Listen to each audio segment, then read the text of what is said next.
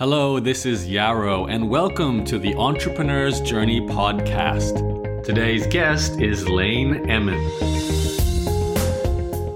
Hey there, thanks for downloading today's episode of the EJ podcast. I'm going to press play in a moment on the interview with Lain, where you're going to hear her explain her entire step-by-step journey to set up a six-figure blog all about scrapbooking.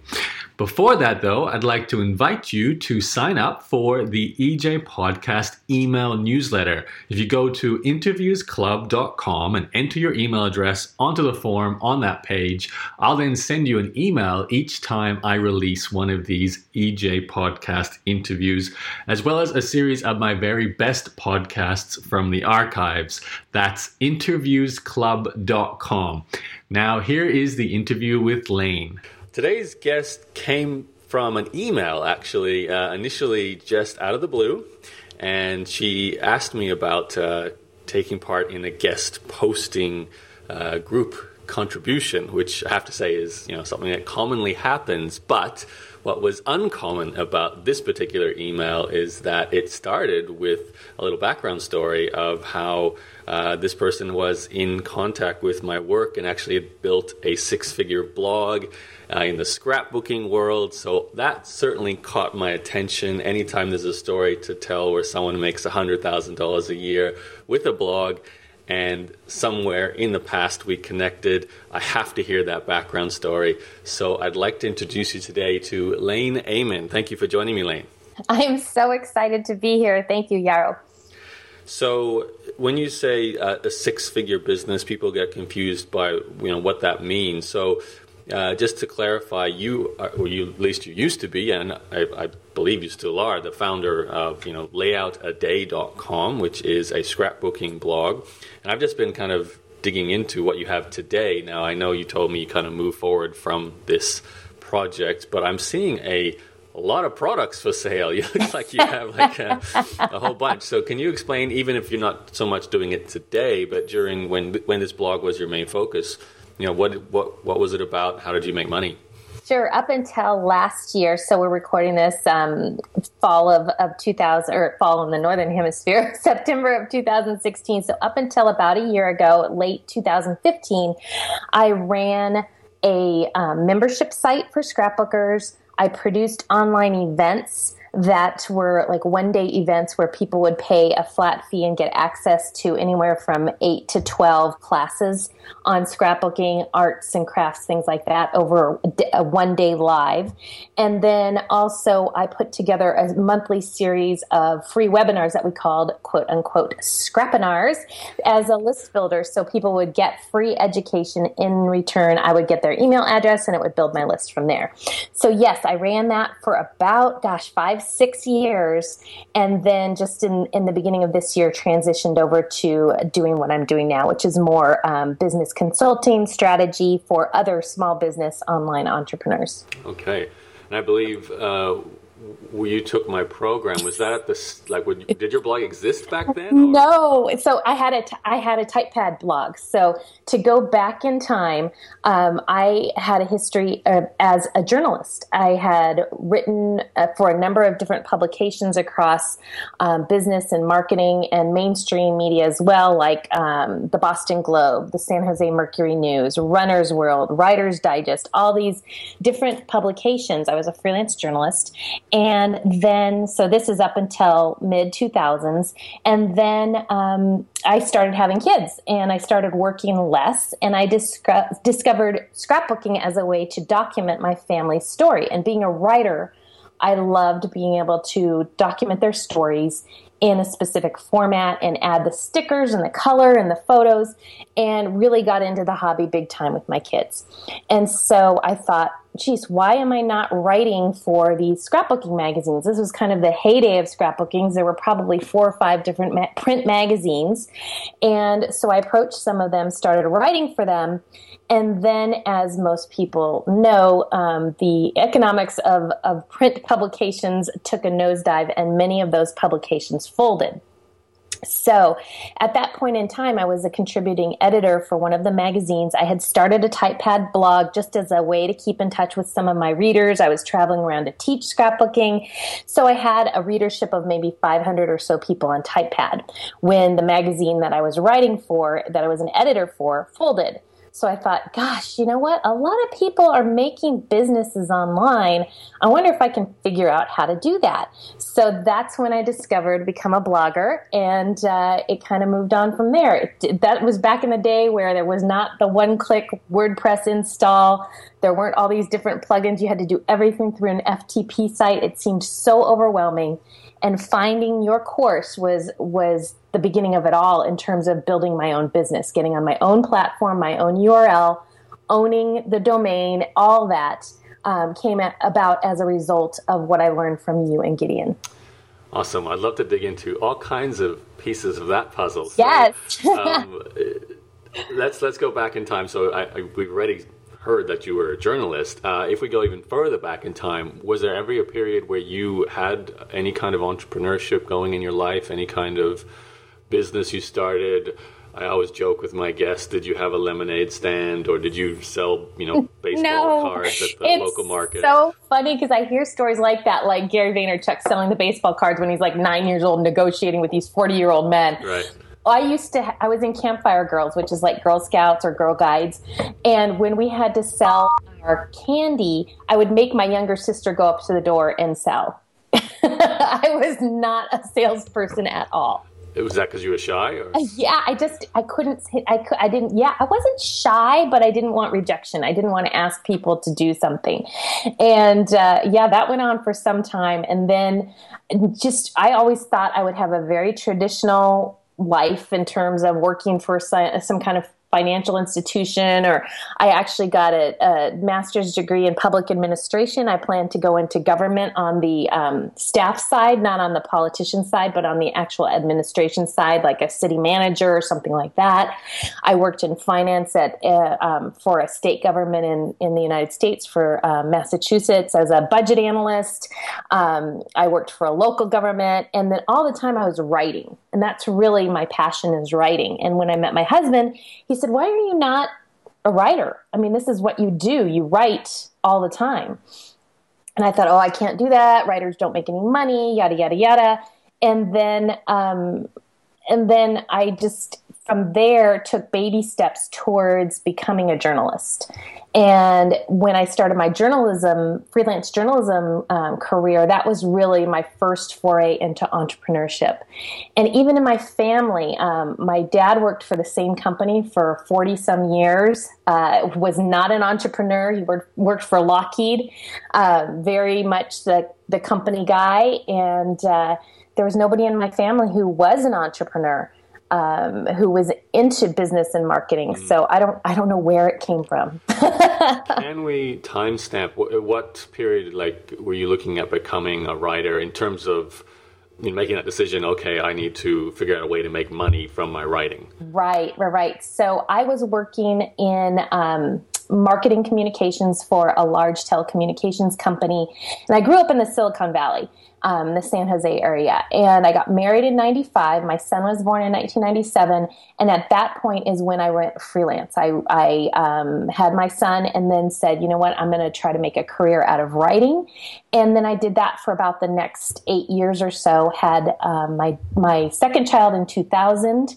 And then up until 2004-ish, things were pretty good. And then the bubble... I have to slow you down there. Sure. There's 8 years there of I decided to become a writer, and I made it work for 8 years. So can you tell us, there's so many people, even, it was 96, 97, there wasn't internet back then. Obviously it wasn't nearly what it is today. When you decide to become a writer, I know in my head, I think, well, maybe I'll write a book and it'll sell a lot and I'll make money from that. Or maybe I'll become a journalist, which means I'll go back to university, get a degree, and then try and get hired by a publication. So those are the kind of thoughts you were having, and what did you do? Not exactly, because I knew that I didn't want to be a newspaper reporter per se. And even then, I think the freelance path was more attractive because I had so many different interests and so many different areas that I could write about, from parenting to running to high tech. And so I bought the Writer's Guide, which is this Bible-sized, phone book size publication, because it wasn't online at that point. And it would tell you all these different markets and what kind of articles they were looking for. And I had to actually print out my query letters, which is like a proposal for the article, put them in an envelope with a self-addressed stamped envelope, and send them off to editors. And then months later, I would get a reply. So it was a very slow and tedious process compared to what it is today. It's incredibly different now. And the barriers to entry are so much lower now than they were then, which of course brings greater competition. But at that point in time, I wasn't looking to become a full-time staff writer. It was more like, okay, I want to be a freelance writer and I want to write on what I'm interested in. So I actually did take a couple classes through, I was living in the Bay Area, so UC Berkeley Extension Program. Stanford had a writing program that I took a couple classes from and learned about the process of how to go about sending in queries and formulating queries and everything like that. So upon graduation, did that lead to getting some clients? So during the classes that I was taking, they were just like one class at a time. It wasn't a formal program or certificate or anything like that.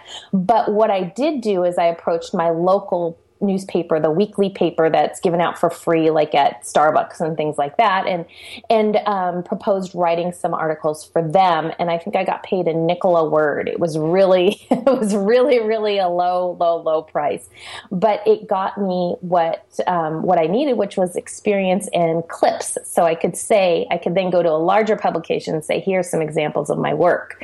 So then I just kind of parlayed that up into larger and larger publications until I was getting noticed by some of the major parenting magazines. And I wrote for Christian Science Monitor and some big magazines and newspapers and things like that, because I had credits from smaller publications. They were willing to take a chance on me. And what kind of topics? It was everything under the sun. A lot of what I wrote about from recurring clients was sales and marketing. Interestingly enough, my husband was in sales at the time, and I was always reading his magazines about sales and marketing and found it just enthralling, kind of that in this intersection between psychology and communications and people skills. And so I wrote for Selling Power magazine for a number of years. I wrote for the local business journal. I wrote for, I'm trying to think now, a lot of high-tech publications that don't exist anymore, talking about everything from, at this time, it was kind of the height of the .com before the bust. So when would it be appropriate for your company to buy a blimp or sponsor a stadium or that kind of thing? Wow. That was the kind of thing I wrote about, because companies had a ton of money and wanted to know, what do I do? I want a blimp. I want to have that bus wrap. I want to have cars driving around with my logo on it. How do I do that? And why would I do that? Wow. So it was pretty fun. Crazy time. It was. Okay, so take us forward. You didn't want full-time work, but it sounds like you certainly had a freelance part-time career as a writer for all kinds of print publications, not so much online yet. Correct. So going forward, did that sort of start to disappear as the internet became more prominent? Exactly. Well, what happened is that I was writing for the Industry Standard, which is a similar publication to Fast Company. It doesn't exist any longer. So I had I would translate a lot of high-tech ideas into layman's terms, because I'd kind of grown up around the technology speak, and so I could understand what the engineers were saying and make it understandable to the rest of us. So I had a specialty in that. And then at the same time, as that was kind of going away because of the dot-com bust right around 99, 2000, 2001, my kids were really young and I was doing a lot more with them. So the scrapbooking picked up. So I started writing more for the scrapbooking magazines. And then eventually I was only working maybe 10 hours a week, 15 hours a week, and transitioned over completely to writing for the scrapbooking magazines at that point. So just first question to clarify, what is scrapbooking for anyone who happens to not know what that is? So in my terms, there's my terms, and then there's kind of a more widely held cultural view of what scrapbooking is. I'll start with that one. So basically, a scrapbook is when you take paper and decorative stickers and elements, could be little tiny brads or sequins or buttons or things like that, and you combine them with your photos, and then you also accompany that with some kind of text or what in scrapbooking they call journaling to tell the story of what's going on in that photo. So it could be anything from a glorified photo album where you just have your pictures in there and throw, a couple stickers on and write, this is Joe and Sally at their wedding, up to these very elaborate pages that are works of art. Like people might spend 10 to 20 hours on one page, and it's really frame worthy. For me personally, anytime someone combines a memory with a photo or a way to record that memory, it's a scrapbook. So to me, even photo books that people are doing now are scrapbooks. Instagram, if you have some context on your Instagram or even Snapchat, that to me serves the memory keeping requirement. So I consider those a form of scrapbooking as well. But in general, the cultural definition is more of the physical book. Now there is digital scrapbooking as well. I focused on the physical book where you would print out your photos, put them on a page, decorate the page, add some story to it, and put it in an album so people can enjoy it. Now, you're not the first person I've talked to or heard of who eventually made a very, very good living from the scrapbooking industry. How did this happen? Because it sounds like, and correct me if I'm wrong, it still is a really, really large industry with a lot of bloggers and people creating support tools and selling products and services to support this market. So did that come out of nowhere, or is that something that's always been around? I think it's been around in some format for a long time. Like my mom had scrapbooks or photo albums where she'd have the little photo corners and she'd put her photos in there and the flower from her dance and that kind of thing. So that's a scrapbook. A lot of scrapbooking, as we know it now, has generated as a result of the Church of the Latter-day Saints, the Mormons, because they hold it very, very, I guess you'd say critical as part of their faith. And I'm not LDS, but a lot of people in scrapbooking are, to record in a journal and to record your history, because the lineage, just think about like the genealogy that comes out of Utah and the libraries where you can get assistance in tracking your history and your ancestors. That's all part of their faith. Now, it's not that they have to scrapbook to be Mormon, not that at all, but they hold family history very, very important.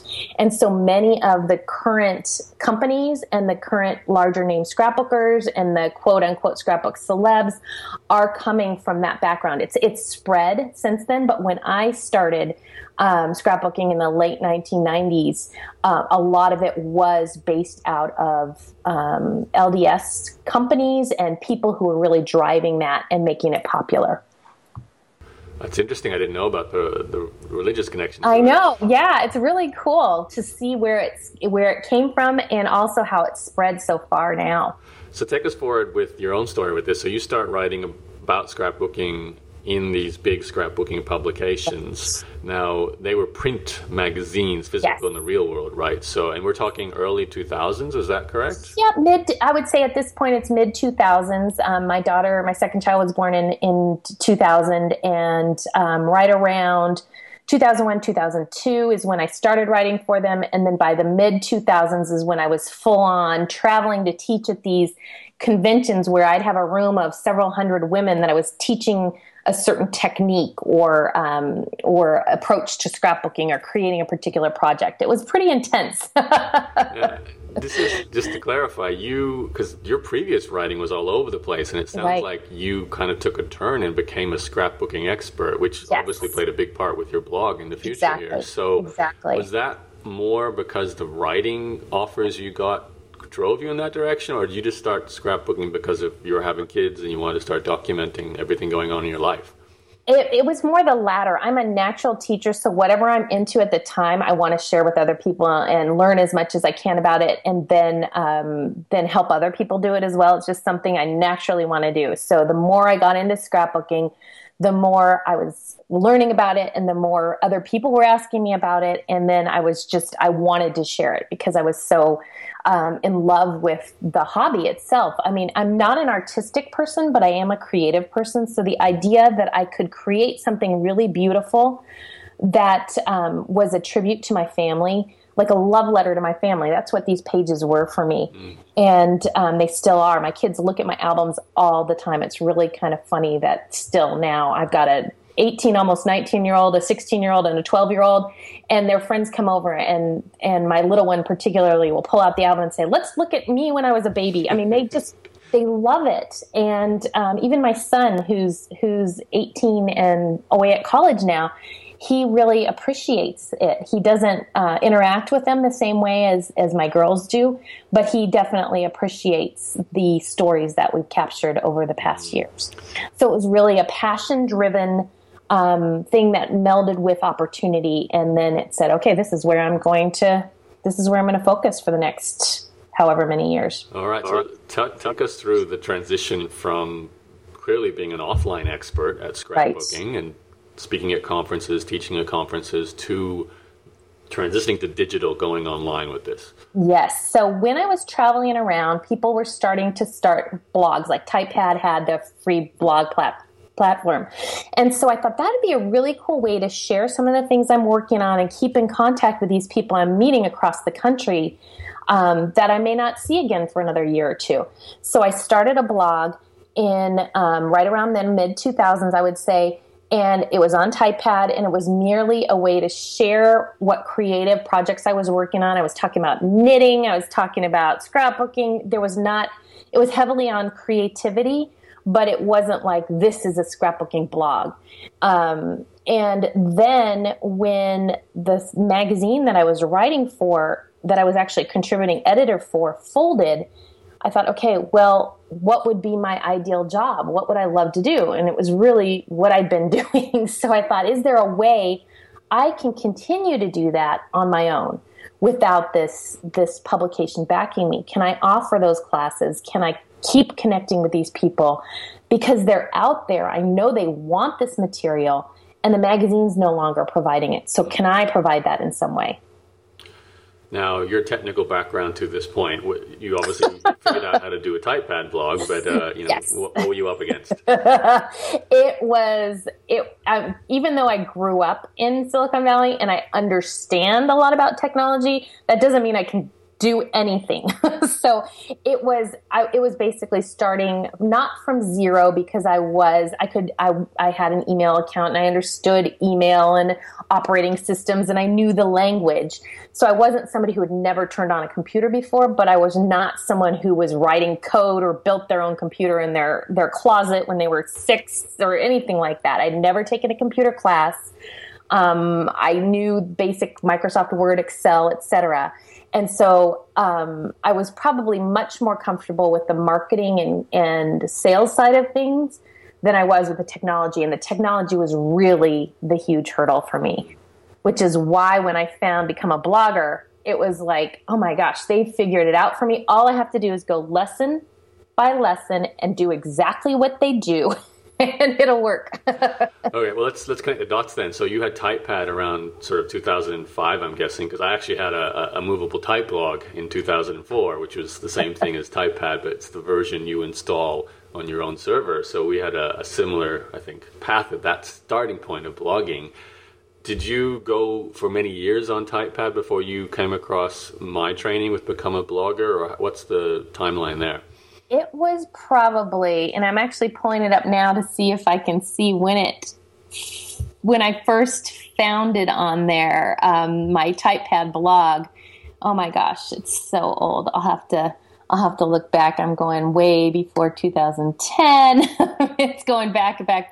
I'll have to look as we're talking here. Okay. But so I was on there probably for about a year and a half. And then even at the beginning, as I had in my mind that I was going to do some kind of business online, I kept writing on that blog until I was ready to transition over. So it was there for a while. And yeah. Do you remember how you discovered Become a Blogger, my course with Gideon? Oh my gosh. I don't. I was consuming everything I could find online about how to start a business. And I couldn't even tell you how I originally found you. Most people say, oh, we got an email from somewhere when the course was opening and you decided to join. So we did release, I had a course prior to one with Gideon, but I released a free report with Become a Blogger called The Roadmap. So maybe you came across that. Now, let me put this into context because you possibly, since you're already the kind of person who pays for training, you took those courses to get better at writing and learn about that before you became a freelance writer. When you saw the opportunity to join Become a Blogger, and I think, thinking back, I think we were charging $49 or $47 a month for the course. Is that something that you immediately thought, that's an obvious choice for what I want to do? Or is it more a case of, this is the internet. I don't know if internet courses are real and legitimate the way, University of Berkeley. Right. So what was your thinking at that point regarding? I was like, oh my gosh, this guy with the long hair and, I don't know. No, it was definitely a risk. Like just in terms of, I'm going to give them either my PayPal info or my credit card info. I'm going to do this. It was a big commitment because I wasn't making money at the time.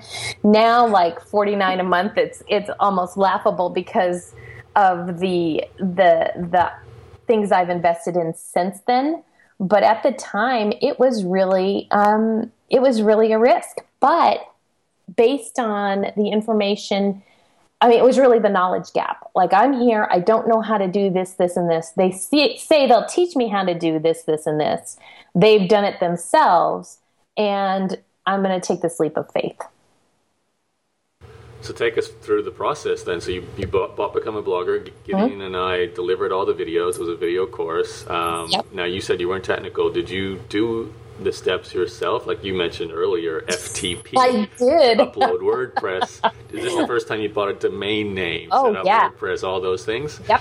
It was the first time I had done any of that. And I bet my domain name was probably like $25 or something, or $40. They weren't cheap back then. They weren't. So yes, I did it all myself and just walked step by step by step through what you provided.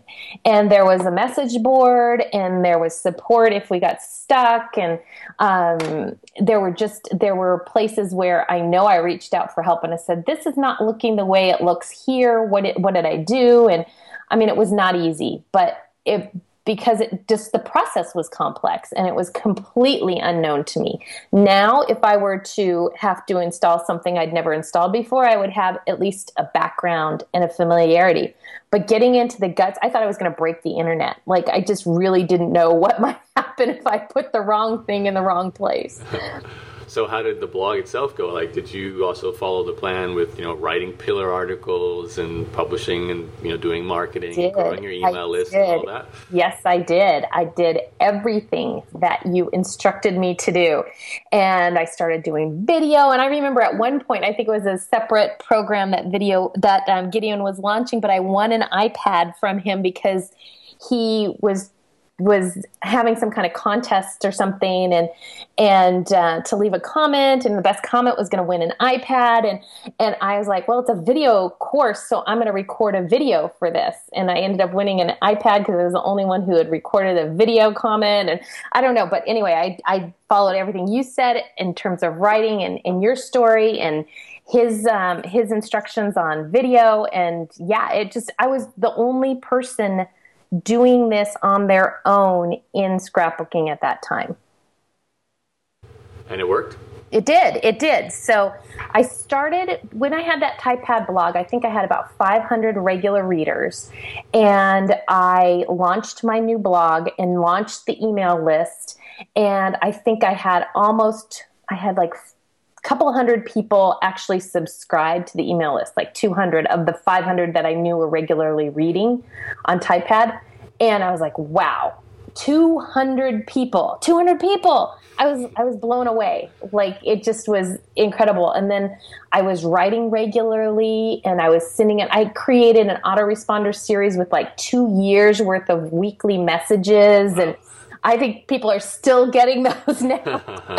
I mean, I did everything. I was working my rear end off, and I saw it as this big, like, I've heard people talk about the millstone, like you're pushing the millstone or the flywheel, and you got to get it going, and everything you do looks like it's not doing anything, but at some point it'll start to move, and eventually it'll pick up enough momentum that it'll continue to move on its own. So that first year was really about doing everything I could to bring attention to what I was doing, because there weren't websites for scrapbookers. There weren't a lot of people independently running businesses in scrapbooking. There weren't people with affiliate programs so I could promote other products. There wasn't any of that. And they certainly weren't doing online events like I ended up doing. And so I was really, and it sounds like I'm like, oh, it's so cool. But I'm just trying to say I was out there hacking the bushes with a machete, making the way. And I had this guidebook from you guys saying, okay, there's water in this direction. Just keep going. How long did it take before the money started coming in, and where did that first income stream come from? So the first thing I had done is I wanted to do some kind of challenge that would stretch people and be noteworthy or remarkable within the industry, but also be possible. So I was looking at NaNoWriMo, the National Novel Writing Month, and I thought that's a really cool idea, and that's really pushing people outside their comfort zone. And I like the idea that even if you don't succeed, you still have a level of success, even if you don't finish. So I was trying to think of something similar, and what I came up with, and this was back when I had the TypePad blog. I was trying to think of what I would do, like what my thing would be. And I came out with a layout a day for a month.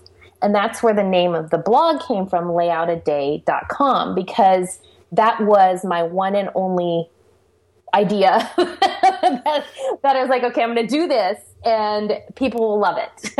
That was my plan. Okay.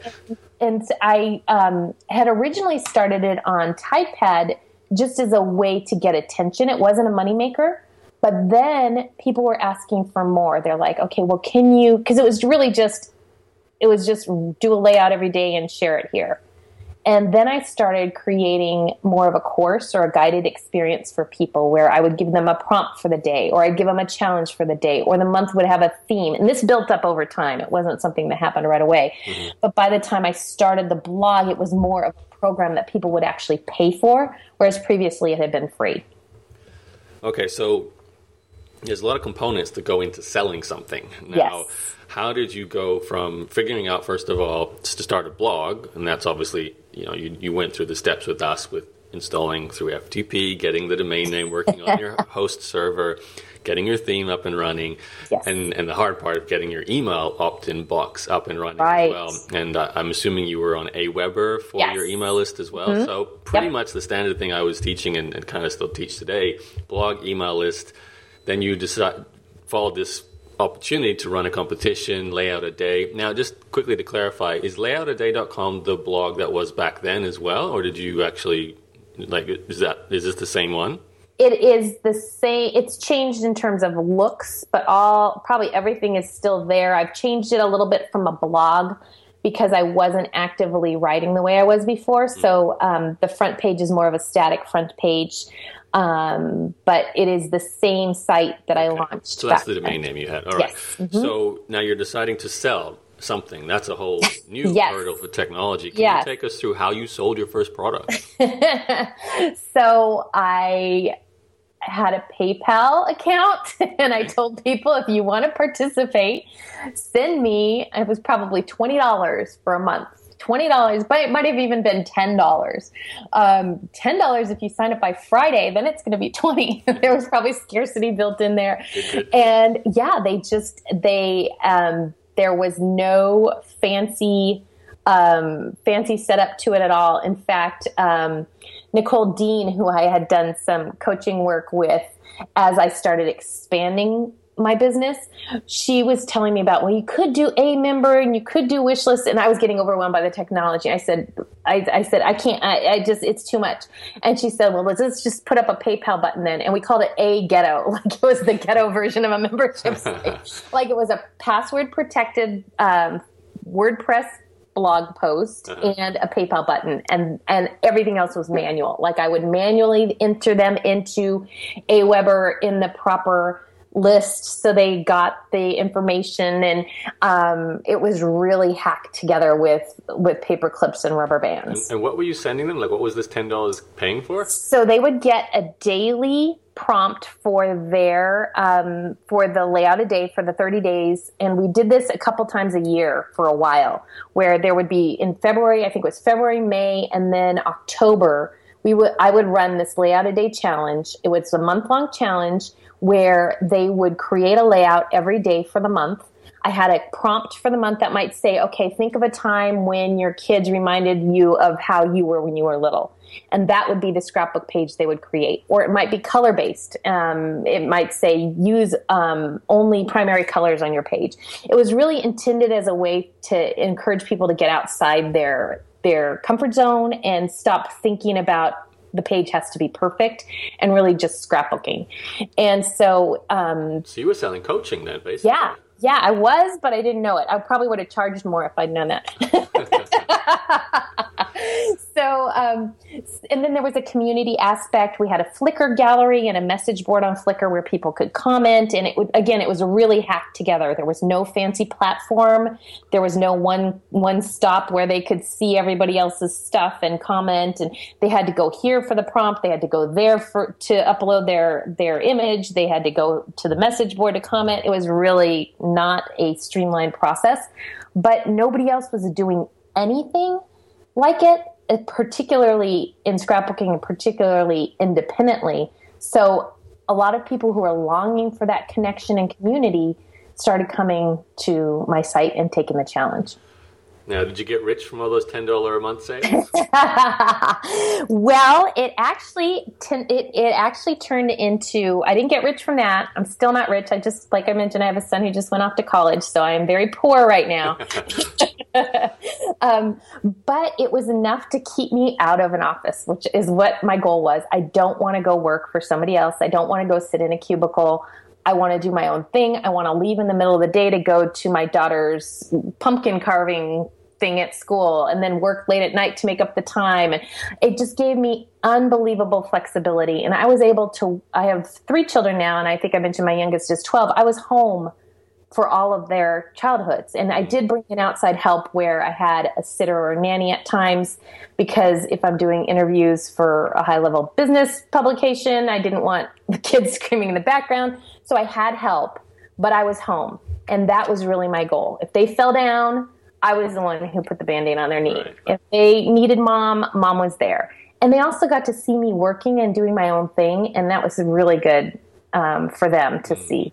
Well, so it was a great role model. Do you remember a ballpark figure? Like we're talking, because this is not your only product, but that first one is obviously the scariest one for most people. Do you remember 10 people signed up, 100, what that was? I had right around, I think I had like 200-ish people on my list. And I want to say I made at least like $1,500 from that first one, because it was enough for me to say, this is real, right? This is real. Yeah. $1,500 for a month is not a ton of money, but $1,500 when you created this out of nothing is really cool. Now you grew it into a 100,000 plus a year income stream. So how do you go from $1,500 a month to 100,000 a year? So when it started being really clear that this was something people wanted, and I was offering it a couple times a year, February, May, October, because it takes a lot of prep work. It's not like I just show up. I mean, these are really full-blown classes. And at the end, the last one I did, there was a video every day. I had other people doing sample layouts. So I had like we call them design teams, people who are assisting in giving sample layouts. There are prizes. There's all this stuff. So there's a lot more to it than just sending out an email every morning. So I wasn't able to do it every single month. And plus I wanted it to be a special thing. But what was really interesting is people were coming to me and saying, we created such a tight community that when we call it load, lay out a day, load, when load is over, I'm like, I'm bereft. I feel so disconnected. I'm longing for my friends. So of course, me being a marketer in the back of my mind, I was like, market opportunity. I started a membership site where people could connect in between these load events, and they would get free entry into the event as part of their membership. So the membership was really inexpensive. I think it started at it was well under $100 a year. I want to say $60 or $70 at the beginning. And even at the end, it was not.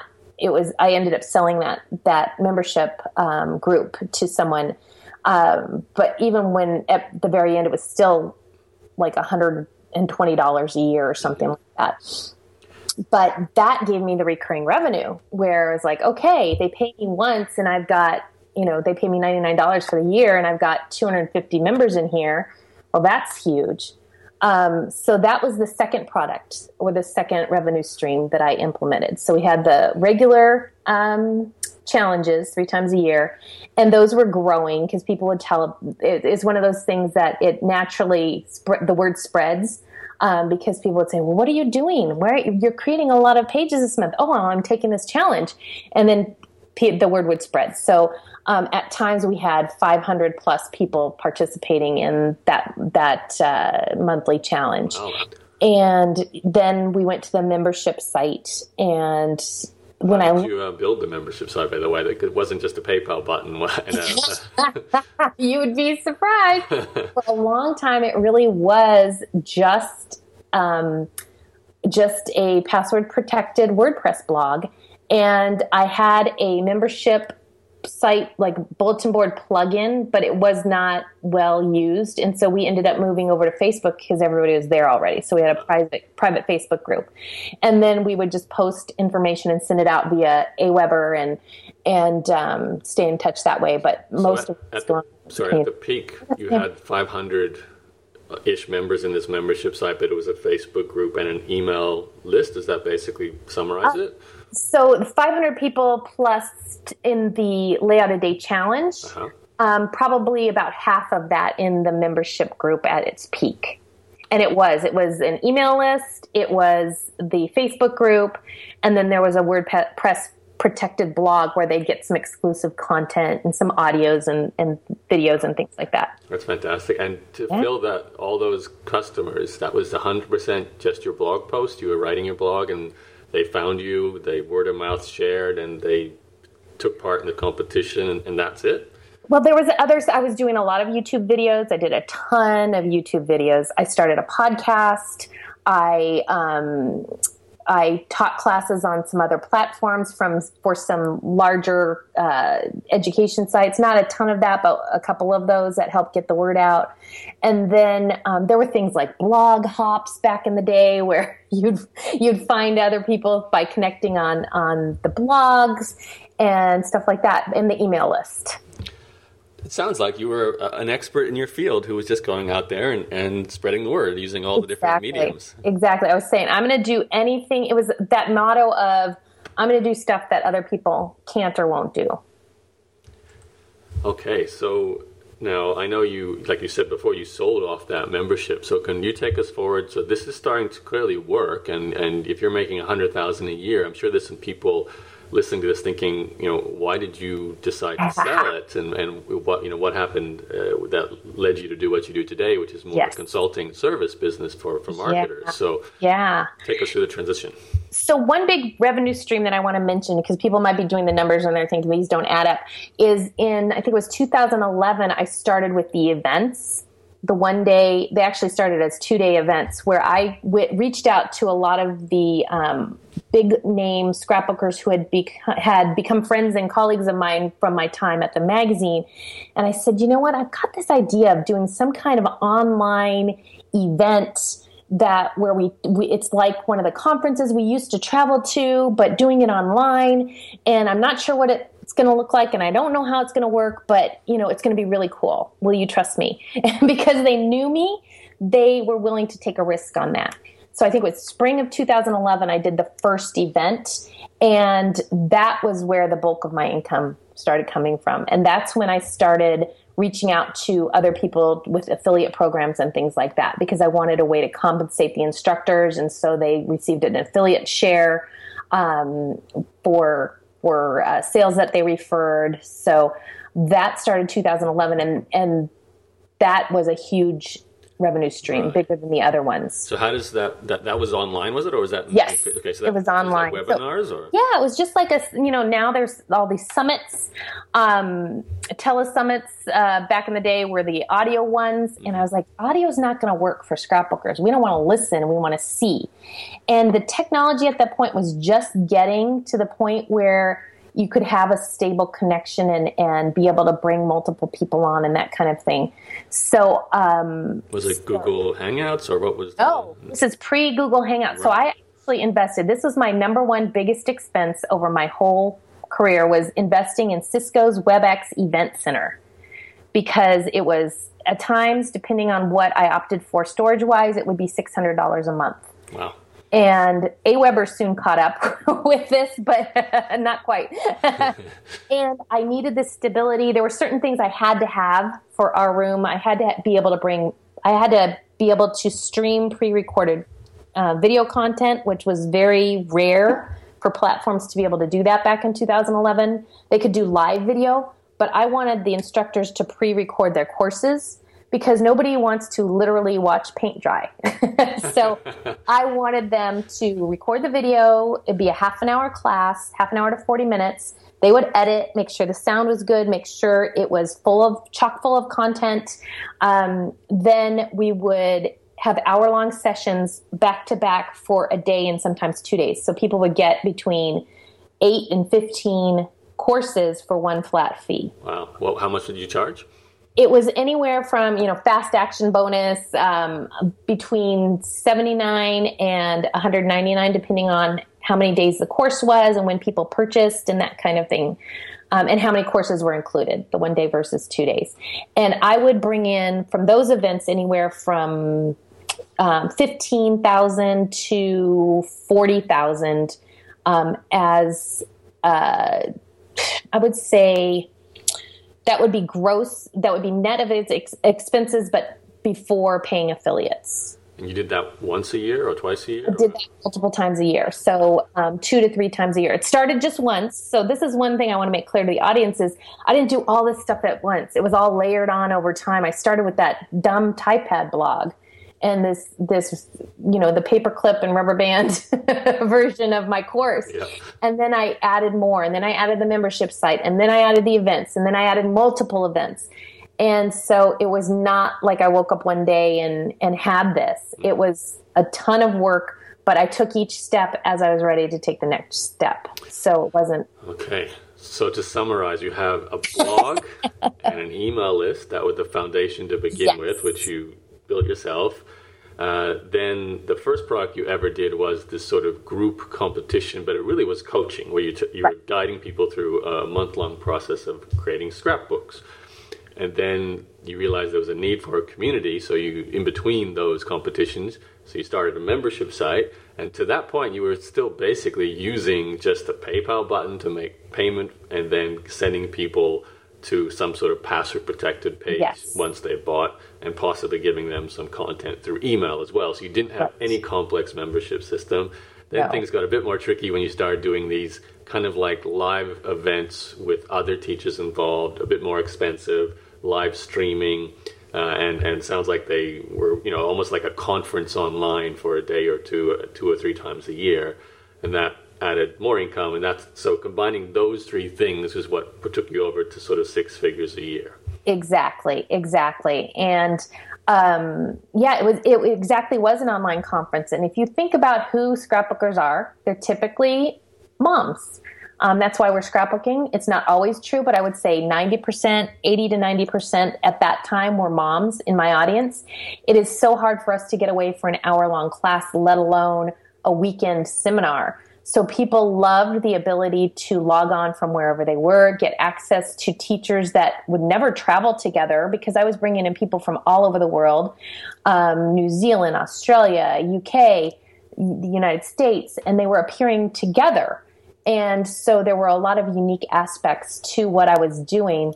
And then I also recorded it. So as any kind of craft, you see somebody do something and then you want to do it yourself. But then you're like, okay, did she do this? Did she hold the pen this way? Did she cut it this way? With this, they could go back and rewatch that session over and over again. So there were a lot of really cool things to what I was doing. That is cool. And I love the fact that you basically took what you were an expert at from previous experience offline, just spending a lot of time doing this yourself. And you were a bit of a pioneer creating this as digital content, and then you turn it into a full-time income stream. Now I can see, though, now that you've kind of told me all the different income streams, how this might have eventually led to you kind of getting burnt out if you had to organize 3 conferences a year, 3 competitions and coaching a year, plus keep a membership site active and going. So what did you reach a point where you said, I just want to leave this and maybe sell off the entire business, or what happened? Right. So the other thing that was happening is my kids were getting older, so all those fun things we used to scrapbook about, like the trip to the pumpkin patch, like their first tooth, like this, like that, our family was still doing stuff, but it wasn't the kind of stuff that we necessarily would scrapbook. And so my family was entering a different stage. Does that mean our memories are any less important? No, but it meant that they weren't as easy to scrapbook. And so personally, I found myself capturing our family's memories in different sort of ways. And then, you'd layer in Facebook and replace, and social media, it's replacing a lot of blogging. And I just was personally approaching scrapbooking differently. So there was that element. And then there was also the element of, I honestly don't care what color cardstock people use on their pages. My approach was always more about storytelling.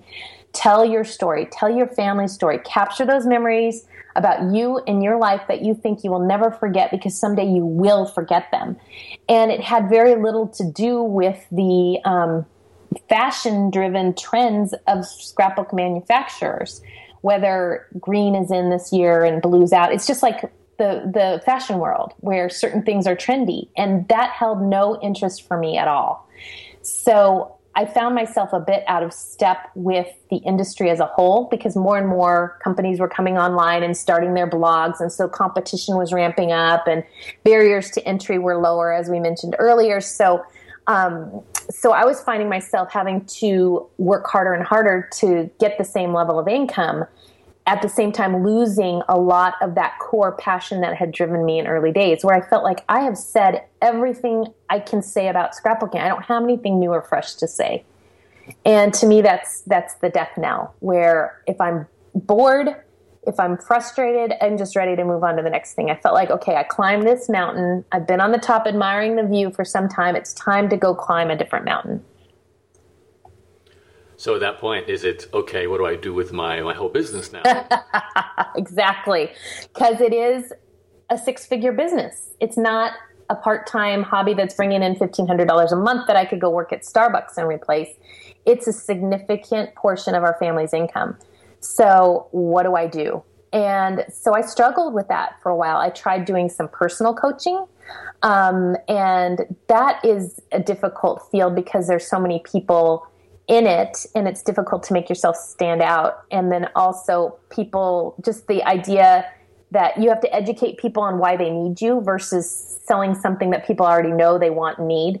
So it didn't quite fit. And I tried a couple different things. I tried more business coaching, and that wasn't really exactly what I wanted to be doing either, because I'd get really frustrated because I'm such an action taker. If you can't tell, I would get frustrated when I'd have a session with somebody and I'd say, what are you going to do this next week? And then they'd come back the next week and, well, I couldn't do it. And, the cat was sick, or, I would get too frustrated. And did you think, though, that you could just sell the entire business and make maybe, $100,000, $150,000, $200,000 and then, have a year or two of cash to sort of think about this? Or was that? I thought about that, but there weren't, at the same time, the scrapbooking industry has been contracting. So, but you sold the membership site. Yeah, I did sell the membership site, and that was more of a love exchange than a monetary exchange, because I felt so connected to these people at this point. This was last year. So it's 5 years, 6 years of connecting with these people, really being a family with them. We had we called them family reunions once a year, where we get together and for a weekend. So I didn't want to just sell it to somebody who was going to, it's like Willy Wonka and the Chocolate Factory in the original. Like, he wants to sell it to somebody or give it to somebody who's going to take care of it and make it more of what it already is. And so there was a woman in my community who approached me about possibly running it for me. And I said, well, why don't you just take over? And so, Nice so that's what happened. Yeah. So I did get a little money out of it. Not probably what it was worth in terms of, like, if you did a net present value of the next X number of years or X sales or whatever, however people want to do a valuation. But I felt so confident and comfortable that people that it would still exist. And she would be able to take it in her direction, but the core of what it was would remain. Right. And Layout a Day turned into kind of like an online store by the looks of things. And is that still bringing in income? It does. Occasionally I'll get a sale every now and then. I'm actually getting ready to do a big closing sale, which you're the first one to hear that. So I've been working with Jamie Masters, who's previously Jamie Tardy of Eventual Millionaire. Her last name is Masters now, and I'm in her mastermind group. And she was very instrumental over the last 9 months, helping me figure out what the next step was for me and getting away from what I was doing, but not having to drop down to zero in terms of revenue to build back up. So how could I translate what I was doing and transition over? So she's been just like my fairy godmother in helping me figure that out. Right. So we just did a one-on-one call a few days ago, and one of the action items that came out was that I'm going to close down the store, because it was there as a safety net. Like, okay, if this other stuff doesn't work, I can always go have another event, because I still have the email list, I still have the store, I still have the platform. But I am ready now to say, okay, taking the training wheels off, we can let that go and move on. No problem. So we've got about 5 minutes left, Lain. Yes. I have two things I wanted to ask you. Obviously, what do you do today? So I know, which sounds like we've caught you in a transition period, so it's probably almost not, if I ask you this now versus 6 months, it might even be different. But sort of, I know you've got this wealth of experience now, and based on even just looking at your email signature and how we got in touch, I know you kind of work behind the scenes for other well-known marketers. Is that sort of the plan for the future? Yeah. So right now when people ask me what I do, I say I work with 6 and 7 figure entrepreneurs to help them make sure all pieces of their business are firing together. So a lot on content strategy, a lot on conversion strategy, a lot on sales funnel strategy. So because I've done everything from self-publish a book to traditionally publish a book to putting on webinars and events to running a business, selling retail products, all this stuff, and because I stay on top of it, sometimes it's so helpful to have somebody with an objective yet knowledgeable set of eyes come in and say, okay, where's the low-hanging fruit for me? Where are my disconnects? As you know, entrepreneurs, oftentimes it's, okay, slap this up over here. It's good enough. I'm going to go on and move on to this over here. I'm going to build this. We're spinning all the plates at once. So having somebody come in and say, okay, I'm going to look at the way everything's working and make sure you're getting the most from your efforts. Because sometimes what we created on day 1 and day 101 or year 1 and year 5 or 2 or whatever it might be, they don't fit any longer. But because something's there, we let it be because we're busy on to the next step. So I stop. I kind of do the freeze frame, look at everything, especially through the eyes of communicating with your target market, and make sure it's all coordinated. So what's the website for that now? It's just lainehmann.com or Fastlane. That's probably easier. Fastlain, Fastlane. And it'll show you a little bit about what I do. I'm still blogging because I love to write so much. And as I mentioned, I do a lot on communications and content, because that's really the core to me of where people can really improve their business revenue growth, etc. Okay, and last question, the all-important question. So there's a person listening to this who might even be interested in scrapbooking, and they're at the other side of this, right at the beginning where you used to be, 5, 6, 7, 8, 9, 10, 15 years ago even. And maybe not scrapbooking, they're a creative person, and they're in love with the creative aspect of what they do, and they want to translate it into a six-figure income stream like you did. You took something you were skilled and passionate about and really involved with because of your family at the time into a six-figure online business based on, blog, email list, and digital content.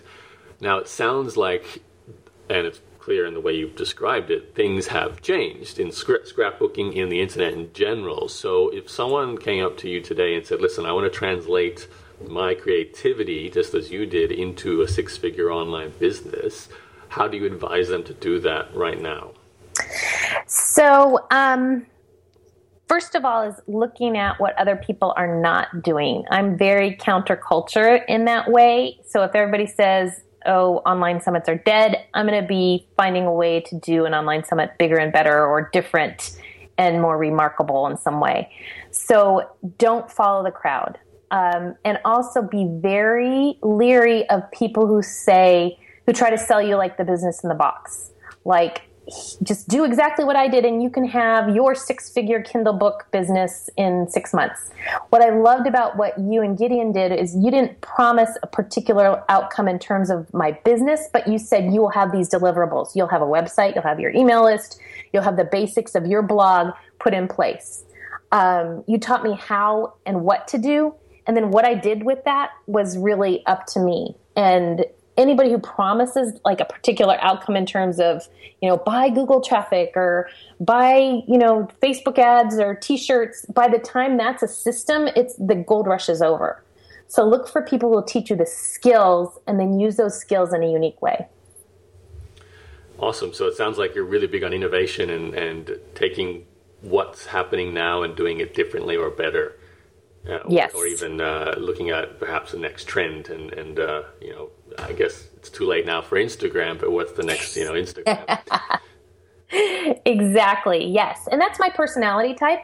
I think people can do that on a lower level too, but to stand out and to draw your customers to you, you have to have something that's different. You can't really just have a Me Too business. It could be your personality, it could be the product, it could be the service, it could be the platform.